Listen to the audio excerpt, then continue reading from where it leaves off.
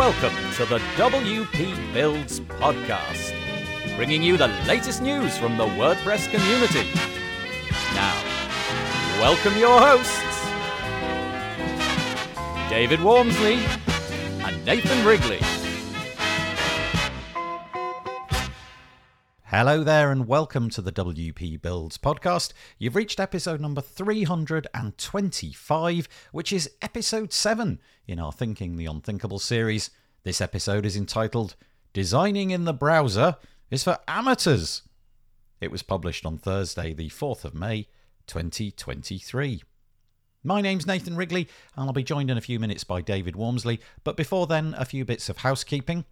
If you like what we produce at WP Builds, why not stay in touch? The best way to do that is to go to wpbuilds.com/subscribe. Over there, you'll be able to find all of the different platforms that we produce content on. Typically, that's YouTube and also the podcast that we have on our website, but also places like Twitter. There's our Twitter handle there. And most importantly, there is our subscribe form, which you can use, and we will send you a couple of emails each week. One will be for this podcast episode when we push this out, and also the show that we do on Monday, This Week in WordPress, which is a live show. We'll also notify you about that. Speaking of live shows, there's a couple of things to tell you. Firstly, this week I kicked off with Mark Westgard a 6-part webinar series all about using WS Form. We're going to be doing it on Wednesdays for the next few weeks. It's going to be completely live, and the idea is that Mark is going to show you how to get the best out of WS Form, which is probably, as you've guessed, a WordPress form plugin. It does a lot of heavy lifting, and some really complicated things can be achieved through clicking, pointing, dragging, and really understanding how WS Form works. And so that's the intention. So we've had episode 1, which was laying the foundations, really. And then over the next 5 weeks or so, Mark's going to be showing you the complexities of all of the different kinds of things that you can do. So join us for that. As well as that, you'll be delighted to know that I'm doing another Peacher Neri UI UX show. That's coming up next Tuesday. If you want to submit your site, go to wpbuilds.com/UI.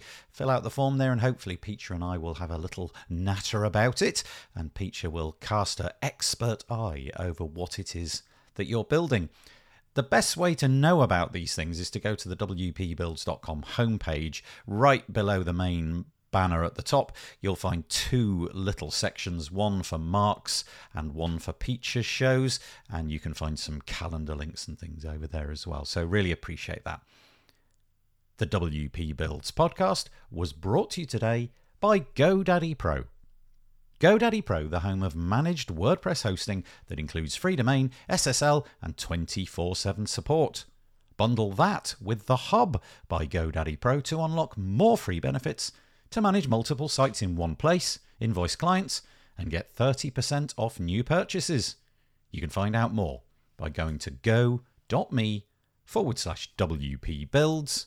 And we do sincerely thank GoDaddy Pro for their ongoing support of the WP Builds podcast.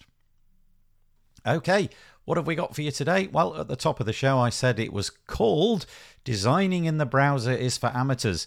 Well, David and I came up with this title, and then we both contributed to the show notes, and it turns out we both had completely different ideas as to what this meant. David thought this topic was about whether or not to use design software rather than jump straight into the page builder and start templating and amending it that way. And I thought it was about how design tools are increasingly online. So there's all sorts of different tools that you can use to make these designs happen. So it was an interesting chat, but the principle is the same.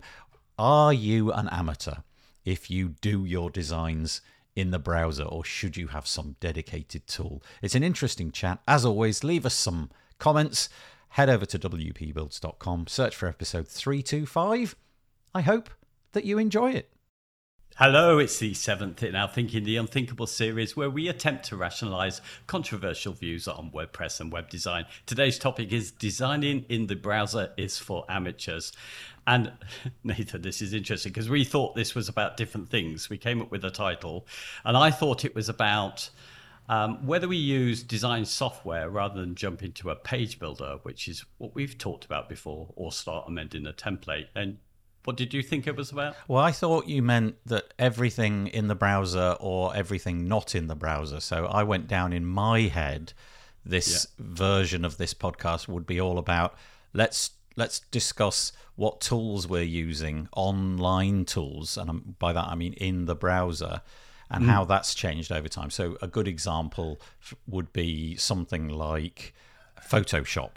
So 10 years ago, Photoshop really was the tool, largely I think the only tool that anybody was talking about. I know there were things like GIMP, but most people were using Photoshop for manipulating images. And over the last decade, a lot of these tools in the browser have come along. I think probably the most successful that I can think of is Canva, which I confess I don't really use, but everybody seems to be talking about it and what have you. And now it can do a proportion of the heavy lifting that Photoshop can do. Now, obviously, I'm not saying it can do everything, because I'm 100% convinced it doesn't even scratch the surface of what Photoshop can do. But the point being that 10 years ago, you had to have a desktop app. Now the browsers have moved on sufficiently so that for many people, it's sufficient to do the job. So I thought we'd be talking about that, audio editing tools, video editing tools, image manipulation tools, and obviously website building tools, all being in the browser. And for my part, just to get this out there, I'm really wanting the day where every tool is in the browser and I discover it by going to a URL rather than opening an app on a computer. I really want that to be the paradigm. I think that's the way we're going. And we're going to discuss both in a way, because there's such an overlap. I think that one is the technology changing. I think since we've got things like Node.js allowing us to kind of download online apps into our browser, that kind of distinction between what's software on your own personal hardware and what's online is disappearing rapidly. But also, I think, how we might use that software to design websites and where that's going, I think it's all interlinked. So we start with the graphics tool versus page builder, how you start your projects bit first. Shall I kick off here, or do you want to go first? So no, you go. I guess I don't really do so much of this now, but in the day, the process for me was always, okay, we'll start from a blank canvas pretty much. And the process was I'll hire a graphic designer. So there's several locally to me whose work over years has proven to be excellent. So I typically go with them.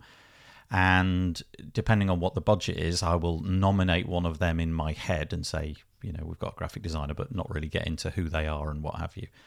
Or it may be that they want a variety of different mock-ups, in which case I'll talk to 2 or 3 and get them to put things in my direction. And then I have that conversation, try to parse that conversation, put it into a document or write it down in some way, then have a telephone conversation or a meeting with the graphic designers. They threw something together and returned it to me, which I then presented to the client in a sort of, winner-takes-all challenge. The client picks one, the others get dropped, but they get paid for the work that they did. And then I onboard that graphic designer into the project to iterate from that moment on. So that's how I always did it, really. Yeah. But because we both on this podcast argued for the starting off in the page builder. So you've done a bit of that as well, didn't you? So that kind of that implementation dried up for me as soon as page builders came along, because as soon as there was that ability to click a button and the entire page or a selection of rows could be thrown in, it really did bring into question, in my head at least, the worth. Oh, no, that's the wrong word. I don't mean worth. The usefulness in some cases of a graphic designer in that project. So I'm going to be slayed for what I've just said, aren't I? But you get the point. If the client has a limited budget and the idea of paying a graphic designer X amount of pounds was the difference between me winning the project or not, then demonstrating that a lot of this could be done with templates was a complete win. I could win the project. I could cut down the design time. They were happy with some kind of templated design. So I began to do that more and more. And it got to the point where more or less everything was done in that way, because as soon as I sat down with a client and showed them something like Beaver Builder and said, look, here's a bunch of pre-made things and you can click that and it'll drop in, you could see the penny was dropping. Oh, okay, right, okay, I can use that kind of, you just start editing it over here, and it was so obvious. So I very much moved away from that graphic design, but that is based upon the fact that my projects were always local and the budgets were always pretty modest. What about you? Yeah, but I think, what you've just described also, I think, has a bit of historical content to it. So I think, from the early days of the web, really most people just saw the brochure site and it was about how it looked in a brochure. So the client was, and most still are in that stage where they, the website is only what they see and it needs to be decorative. So the designer would have to be right in at the beginning doing something like go, oh yeah, that's really pretty, now go and build it. And that made sense. But as we've moved on, a couple of things have happened. One is that we've realized that actually a simple website, it's more of a user app which works on mobiles, and mobiles are also responsive, so it needs to look different on different devices anyway. Right. So we've slimmed down I think, suddenly you start to think, well, I could do this in the page builder, because one, it needs to be a simpler app for people to use to achieve their tasks, because that's what we've learned about how the web works. They don't sit there looking at the design like they go to an art gallery. They use the website to get jobs done. So it needs to be simple. And for that point of view, it just makes sense, doesn't it, to go to the page builder first, because you're not repeating yourself. So there's time and money in that. You're not having to spend too much on design that may not have a massive impact on, what's likely to come in from the business. There might be better time spent on the SEO and the content that's there, the actual copy. And for that point of view, I think, and being able to see the responsiveness and being able to demonstrate it and interact with it immediately, which you can't with the graphics, sort of made sense. It's the interaction for me, which was the crucial bit. It was that they could literally click publish and then immediately see the results of that. And okay, so we've changed the hover state on this button from red to blue. Let's go see what that's like. Whereas in previous iterations, that would have been a whole round of email probably.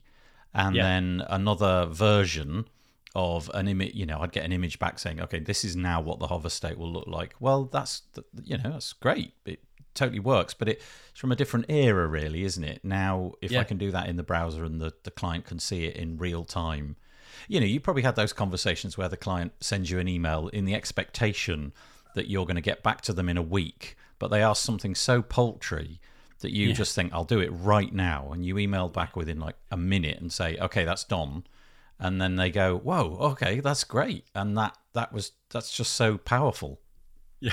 Do you know, one of the other things about having a design, because people have designed for me and then I've made them up. And one of the nice things, particularly if you've got a page builder yourself that's got a set of icons that go with it, if you send it off to a designer, they'll come up with their own set, and suddenly you're faced with this quite it seems trivial, but it's a big job sometimes to swap out a whole icon set in a page builder or something for the ones that they've used, when if they'd already known what you were using in the first place, they could have just designed it around what already was there to save time. I actually had the exact reverse of that just the other day. I had a client that I was dealing with, and they have an existing website, and they wanted me to build I won't bore you, but essentially they sent me the wrong icons and I had to take them off their current website and say, can we just use these, because they're the ones you actually want, aren't they? And they kind of went, oh yeah, that's true, yeah, so it works in reverse, but yeah. Anyway, for all that, I've just that was our old argument for page builder, but I've done a complete turnaround where I've gone for the first time really using with clients Figma as the starting point for my designs, rather than going into the page builder. I think we probably should pause and say what Figma is. Yes, we probably should. Well, it's kind of Figma, Stencil, Adobe, XD. They're all the kind of new wave of, if you like, Photoshop's the ways of being able to mock up your designs, and all of those are geared at responsive apps for the web, aren't they? So you do Figma as a desktop app, or is Figma done inside the browser? Yeah, well, we've moved on to the last part of our conversation, which is there any difference any longer? Because, yeah, a tool like Figma, you go to it, it's online. It kind of works like any program that you might have offline, allows you to lay out things, little vector squares, be able to design them, use a Bezier tool, change all your colors, add in photos and position them. It's kind of like working on what we would traditionally expect to be just our desktop software. Right. But it's neither one or the other, is it really? Because you can actually download the program and work locally and connect up to their cloud service as well. And I think most of the work you're doing in the browser is with that new technology, JavaScript technology, where you can achieve much more dynamically within the browser itself. Right.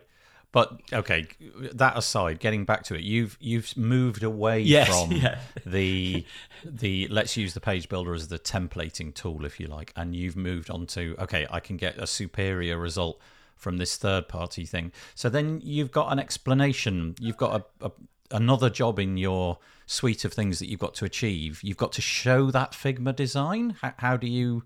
What's going on there? Do you build it in Figma to your satisfaction and then demonstrate it and hope for the aha moment? Or how does that work?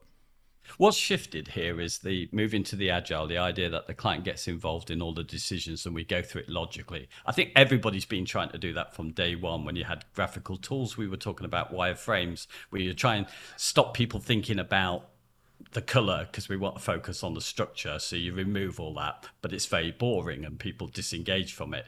So how I've used Figma now is that I want to get back to how the content is going onto the page, what's important, what's going to be on that home page, is it going to contain the big selling point of theirs, where's it going to put in the benefits, where's it going to put in the social proof. So I wanted to have that discussion with the client while we build the copy together, but also give them something visual. And suddenly I realized that I couldn't do this in the same way I'd just been able to work with a client in the page builder, how I did it before, because I would set up something, and even though it would be quick to move things around, I wouldn't be able to do what I did with them, where I put a whole load of chunks, partly styled, so they got some visuals of content, and we could rejig them around, but also I could duplicate a homepage that I'd made multiple times and change the colors while they were there on it, and they could compare the color that we changed to the last color that we had. So if I try and do that in the page builder and they would say, yeah, but I like the old one, can you go back? I'd have to redo it. Where there I can have a conversation live and rejig all this content around on this big canvas, if you like, and show a mobile version of it as well. Yeah, so in Figma, do you get essentially the bit that you show to the client? What does that look like? Does it almost look like they're interacting with a website, albeit only, a graphic version of the website? Or does it have, in the version that they get to see, do they have the sort of, mobile toggle and some of the settings that you may have as well? How does the client view it? Sorry, actually, I didn't set the context here. So the only way I've used it so far, I don't send them to a link of what I've done there. I've waited until there's a conversation and we're going to have let's decide how stuff are going to look on this homepage. Let's start with that. And that's what they're coming for the meeting. So I bring it up on screen share and I move it all around. Oh, okay. Right. Yeah. Right. So, and what's been nice about that is that I can visually, as they're telling me, oh, yeah, show me that. Do you think that brown could be a blue instead? And we're going, okay, well, let's just shift that around. And I do a copy of it. And I realized that working with this, where we're just trying to, let's see if we can nail down the color scheme here. And right. Let's see if we can nail down the positioning of stuff. And they know what's going on, but I can manipulate it in a way I couldn't do with a page builder. After we got to a certain point, then I'm happy to share a link with them. But I could, and this is the interesting thing, I think, about the new set of tools like Figma and Adobe XD, is that I think that's they right, are they are designed, aren't they, to have, and I haven't got into it, components are a part of Figma where you can say set up your hover states, if you like, so someone can interact with it as you would do. But in all honesty, I don't think I'll ever go down that path. Right. You just want to show them what it will look like without the interaction, and just get that bit approved first. Yeah. It's wireframing with a little bit more visual, right, in a quicker way, and I think that's why. So suddenly I've about turned on my build everything in the page builder and not repeat myself to actually, because I'm now more manually coding. Actually, I'm stuck, because unlike the page builders where I drag things visually onto a page, I have to sit there and think how I might code it. Yes, so I need the visual now. So I was going to say, so if the client's watching that, I was going to make the point that, well, what's the difference between them watching that and watching you use a page builder and change the settings over there? You've got things like global colors and all of these kind of things. So that, changing the color globally is possible. And they could watch you fiddle with Beaver Builder, Elementor, et al. But there's more control inside of Figma, is there? Or is it just that because you're intending to build things with your own theme and start from the ground up and work with the code, that's a better bet?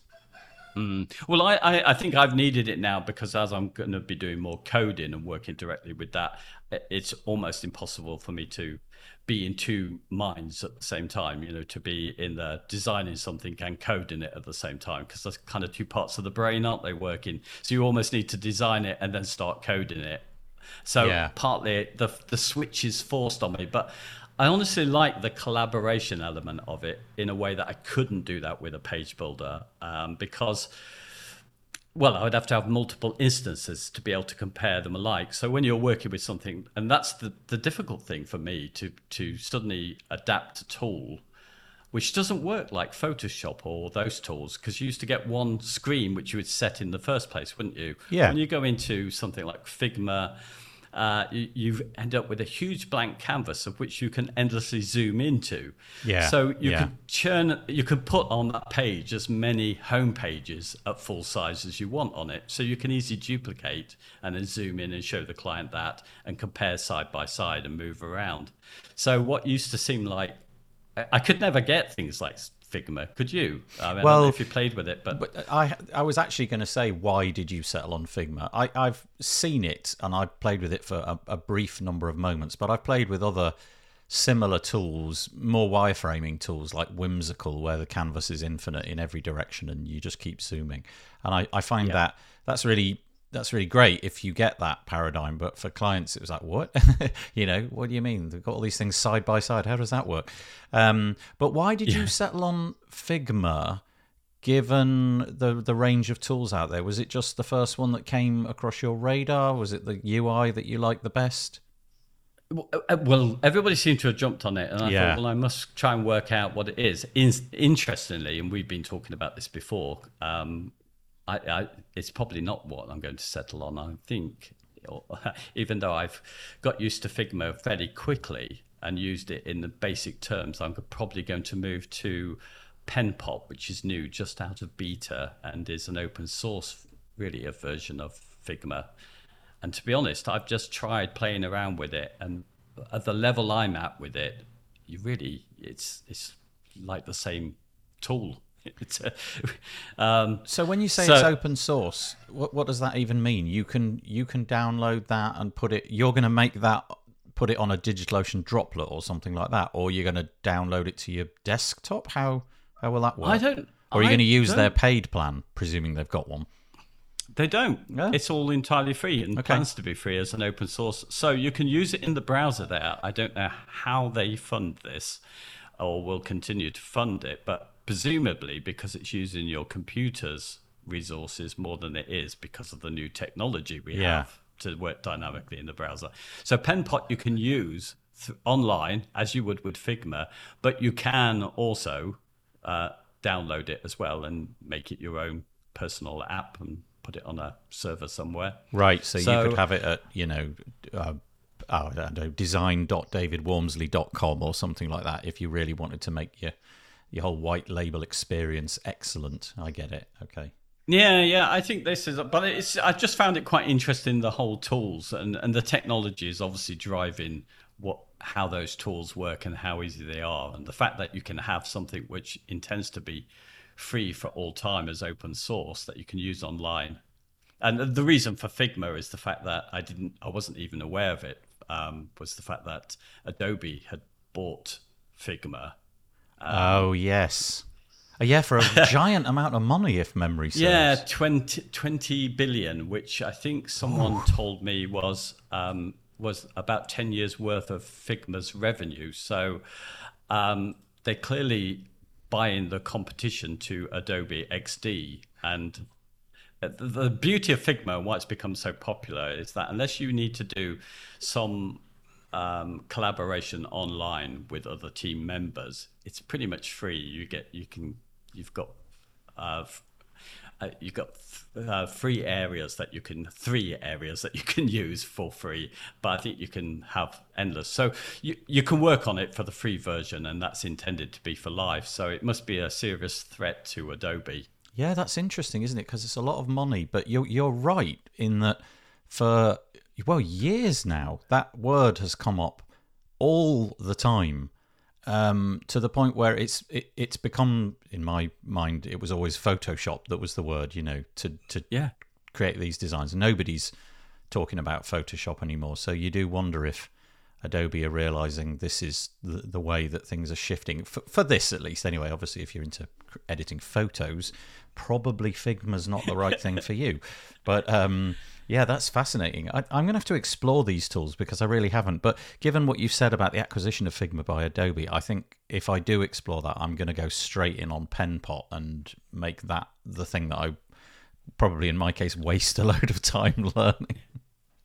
I think one thing that I'm really pleased about is because Figma's new to me, and I was about to get into all the advanced things that you can do, these kind of creating components so you could globally change things and link your different boards that you've set up. So make all these big changes and have these rollover effects, all these kind of things to make it more like a proper sort of page builder experience, if you like, for the client to test out. I never got into all of that stuff, and I'm so pleased I haven't, because of course that doesn't carry through to move into another tool that's very similar. And it seems to me that Adobe XD, Stencil, Figma, PenPot are all essentially the same design in terms of UI. Somebody's mastered how to lay these out. So if you move from one to the other, I think the process is pretty easy. I mean, I tried PenPot and it felt like I was in Figma straight away. I thought just use a few little things, just maybe trip up, but otherwise everything I'd learned about using Figma just applied to PenPot.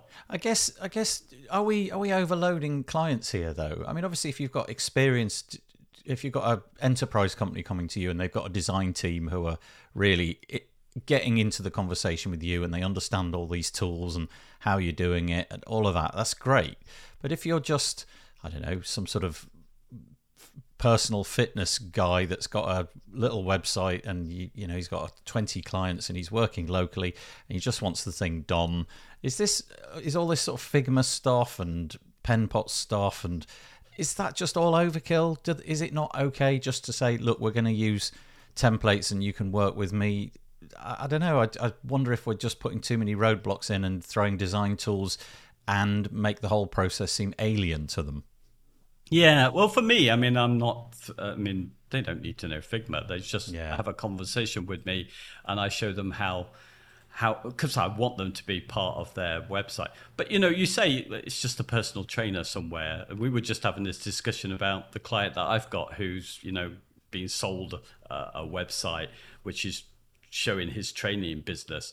And, a few moments of talking to this guy, you suddenly realize that he needs to be front and center. Everybody buys him because they like him and what he offers. And he would have been hidden away in this other design agency. We've got to charge him a lot of money.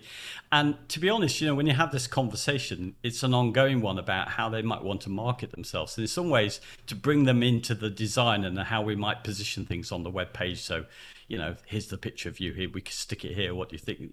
To find their comfort level and work through stuff. I think having a tool where you could just throw stuff around on a canvas and duplicate it it's a kind of revelation to me for that. It's really part of the conversation before you really set down to building it.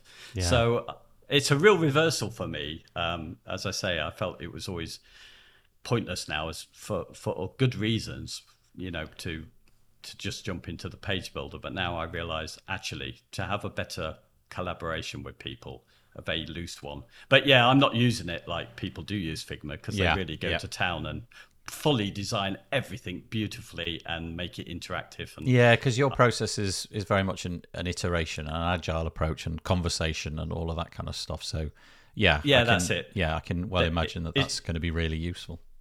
Yeah, it's for the conversation. That's why. But it's interesting, isn't it? Just how we're moving forward, and there's a new. This is really touching on what you're saying. You would like everything to be in the browser.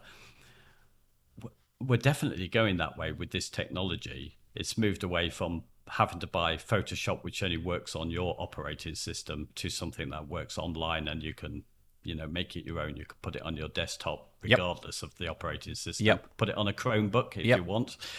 My complete ideal setup is basically a Chromebook. I don't have a Chromebook. I've never owned a Chromebook, but if that technology was perfected, where I could have the quality of software, which in my case the Mac affords, or something approximating it pretty closely, then I would totally jump at that. I really do like the idea of the cloud. Of course, that brings its own problems. If you're not connected to the internet, you're kind of doomed. And so where I live, in my part of the world, that's fine. So far, historically, the internet has been really robust and reliable. But you can imagine the day where the internet goes down and all the people who've got desktop apps sort of giggle, look at their misplaced faith in the internet. But yeah, that would be ideal to me. A Photoshop alternative, which worked brilliantly in the browser. For me, like I said, the impediments are editing audio and video. I do a lot of that at the minute. And really, the tools are not there yet. Maybe they can approximate it, but they really can't keep up in terms of speed. I use an app called Logic on the Mac, which is actually built by Apple, and it does a whole load of stuff. I don't know 99% of what it's capable of, but for what I want it to do, it's just so quick, so snappy. There's no glitchiness or anything. So maybe it'll come. You were talking about Node.js and things like that. Maybe that kind of stuff is on the way. If it comes and Apple ship Logic in the browser, I'll totally go to that. Or if somebody else comes up with a version. I get glimpses of it. I can see SaaS apps popping up left, right, and center that attempt it. They're not there yet, but it's coming. Yeah. I mentioned to you, and I wish I could remember the name, but when I was looking into PenPot, I found a YouTube video, and the person who was talking about it was from a video editing background. And I looked it up at the time because I thought, wow, I didn't know about this. There was a kind of a rival, if you like, to something like Final Cut that is in the browser online, which a lot of people are using. And I thought, and I never really got into it, but I thought maybe it's the same kind of logic where you were mentioning to me, how can you do this? Because some of these, files that you are editing are, numerous gigabytes big. But I assume if this kind of technology is working where you can work in the browser, it only needs to do the work that's editing it. You provide the power, if you like, to store and use that video. I think we're moving to this point where it's becoming indistinguishable, isn't it? So until recently, any app that I've used to edit video, you kind of have to upload the video file. It then is sitting on their cloud somewhere. Then you interact with it on their UI, but it's all a bit janky and a bit glitchy, and I mean they work, but heralding in the day where the browser has access to local storage, so that video file is held on my computer, but I interact with it in the browser.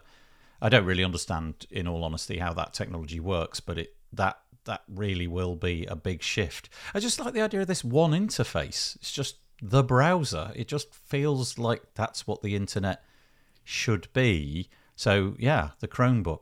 Right, I'm gonna move the conversation on because we can't get through a podcast these days without talking about AI.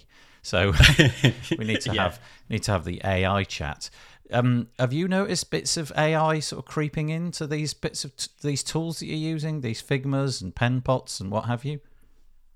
Well,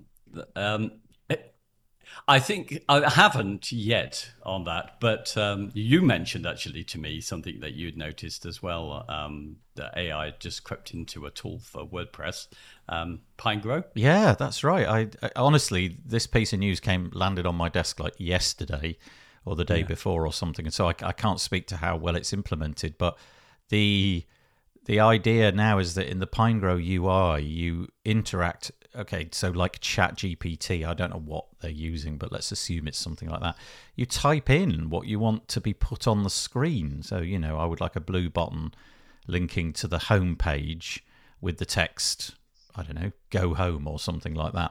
And it does it. But you can also instruct it to carry out certain sort of CSS type things. So if you want to, let's say, I don't know, divide a row up responsively into 4 columns, which collapse on mobile to 2 columns or something along those lines, that you can now do. And you talk to it in the case of the screenshots that they were showing, you talk to it in English. You just write the thing and out it comes. Yeah, this is all very, very compelling, I've got to say.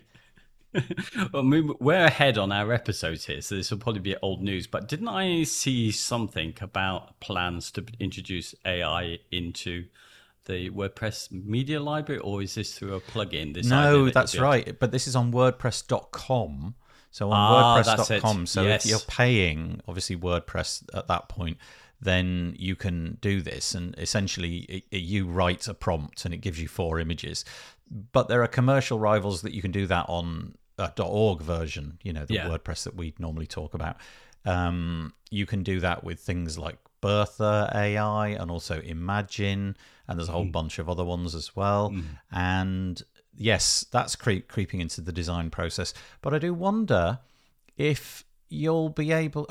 So getting back to the PineGrow thing, they, right at the bottom of the page, and I'll try to link to it, actually, I should probably make a note of that, there was an endeavor to write a prompt to do the whole page, which was fascinating. So you said to the prompt, I want a home page, and it's got to feature this, this, and this, and this, and this, and it was about, I don't know, 6 or 7 sentences, and it built the home page, David. I mean, wow, that's pretty incredible. And from there, you obviously iterate, and your skills as a web developer or designer or whatever it may be come in at that point. Yeah. See, I'm a little bit cynical about you're more optimistic about what it'll be able to do in the future. At the moment, my experience I'm using ChatGPT a lot to help me with code, but every time really I've played around with this, it's not that I've told it to give me this because I don't like what it's given me. What it does really, really well is I've started this, what's wrong with it?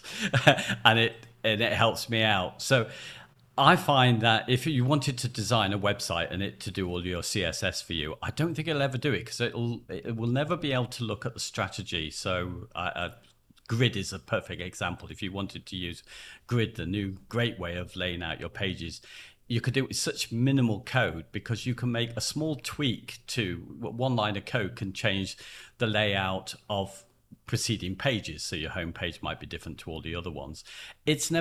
You're really going to have to tell it everything to be able to get what you want. It's going to do it in the most kind of clumsy way. I think it's going to be more bloated than it needs to be. So I'm never quite convinced that it is anything more than an assistant to your strategy in the first place, and you need to know the stuff. When we 2 years from now have a conversation where we talk about the fact that the web design industry no longer exists because of AI, as we wrap up the WP Builds podcast for the final time and launch the AI podcast, exactly. Then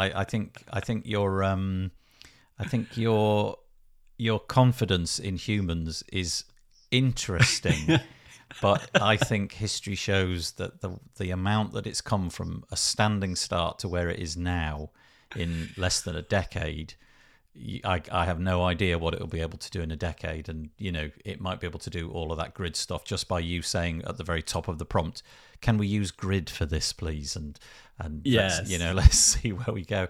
Yeah, I think all of these tools at the moment are very interesting, but they are not replacing anything yet. But I think watch this space. Yeah. It's interesting. The other example with that is just how it might do it. I don't know if it'll ever be up to date with how the spec is changing and where you're planning with something like CSS. But there was a classic one where I asked it for, I wanted it, button to the bottom of the page with smooth scrolling, and then it churned out all this really complex JavaScript solution for me. And I said, my next prompt is, can't we do this with CSS? Yes. Here's the one line you need. But you see, it did it.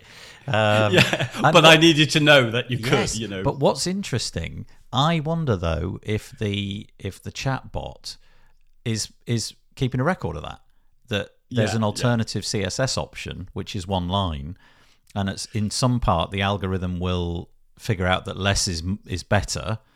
And so it won't serve up the complicated JavaScript if it could say, here's a CSS option, it's one line. Do you want a more complicated, in-depth JavaScript version? If so, click this button, kind of thing. So yeah, I think by the time I've explained to AI all the nuances of what I'm planning to do over this design, it would have been quicker for me just to get on and do it. It will have given up. The prompt will come back, David. Please don't talk to me anymore. I'm hereby severing relations with you. I've logged your account out and do not return. Okay, so I think the takeaway here is, the subject was supposed to be designing in the browser is for amateurs. Yeah, I don't know. I want everything to be in the browser, which is great because I'm a complete amateur. Yeah, well, absolutely. And the browser's changing, isn't it? So, no, it's no longer the case. There is one other quick thing we could just talk about, because we kind of led to it. There is a new... What we didn't touch on in things like Figma is now you can kind of export your CSS from your graphic designs. And I've seen some other tools around, which I forget. Kevin Powell, who does an excellent YouTube channel on CSS, was promoting a kind of visual builder, a kind of page builder, but churned out HTML and the CSS that goes with it. So they potentially this designing in the browser with essentially a graphic tool that then becomes your page builder is a serious threat to things like well, not necessarily because of the dynamic content, but it's certainly a threat to any of the page builders who are serving dynamic sites. So you design it in a graphical way, so you put elements onto the page and you color them and move them and add padding and what have you, and then you finally say, give me the JavaScript, the CSS and the HTML, and I'll take it from here. So it's not you don't click publish, you click export. Yes, exactly. It's I can't remember the name of it. I was desperately trying to find it. Yeah, if you do think of that, I'll add it into the show notes. That would be really cool. Or anybody who's listening wants to comment what it is, that'd be helpful. But you can see it's heading that way, even with the kind of Figma and these tools. That there isn't that distinction, because that's what the original was trying to do, between the page builder and the graphical interface. That they're becoming one and the same, So you might be right. I think we will be doing more in the browser, but there might be less of a distinction between the tool that builds and the tool that designs. Yeah, I guess in the scenario that you've just painted with the export, from there you really are on your own, aren't you? In that whatever it's exports, you're going to have to work with that. It's not like you can, maybe they'll have an export to Elementor or export to, I don't know, Squarespace or what have you. Well, no, you just take these files and you shove them up to something like Netlify and you're live. Yes, well, that's true. There's a whole other conversation there. But But if you wanted to interact with it and change it, and you want to, I don't know, add in another row in the middle of it, you can't sort of do that with a page builder that you've got at the moment. But given the popularity of some of these tools, I wonder if they will make those integrations possible. Well, the long and the short of this is, give me it all in the browser. That's all I want. I want everything in the browser. Amen. I think you're going to get it. Perfect. Right. Next time, we haven't discussed, but next time we'll probably get onto some other equally controversial subject. And, there is one on the bottom there. I did see that just now. Yeah, we'll go with that. Why not? Oh, yes, that's a good one. Open source is a liability. That works both ways. I think that'll be interesting. Let's go with that. Okay, no. All right, nice chat. Yeah, nice. Yeah. Bye. Bye. Well, I hope that you enjoyed the podcast. Always lovely to chat to David Wormsley. You can see that we really didn't have our beams aligned when we decided on this show title. We both went off in different directions, but the discussion was useful anyway. As always, if you've got any comments, go to wpbuilds.com, search for episode 325, and leave us some commentary there. We'd really appreciate it. The WP Builds podcast is brought to you today by GoDaddy Pro. GoDaddy Pro, the home of managed WordPress hosting that includes free domain, SSL, and 24/7 support. Bundle that with the Hub by GoDaddy Pro to unlock more free benefits to manage multiple sites in one place, invoice clients, and get 30% off new purchases. You can find out more by heading to go.me/WP Builds. And we sincerely thank GoDaddy Pro for their support of the WP Builds podcast. Okay, just a quick reminder, we really are being very busy in the next week. Monday, we've got our This Week in WordPress show. Tuesday, we've got the Peachinary UI UX show.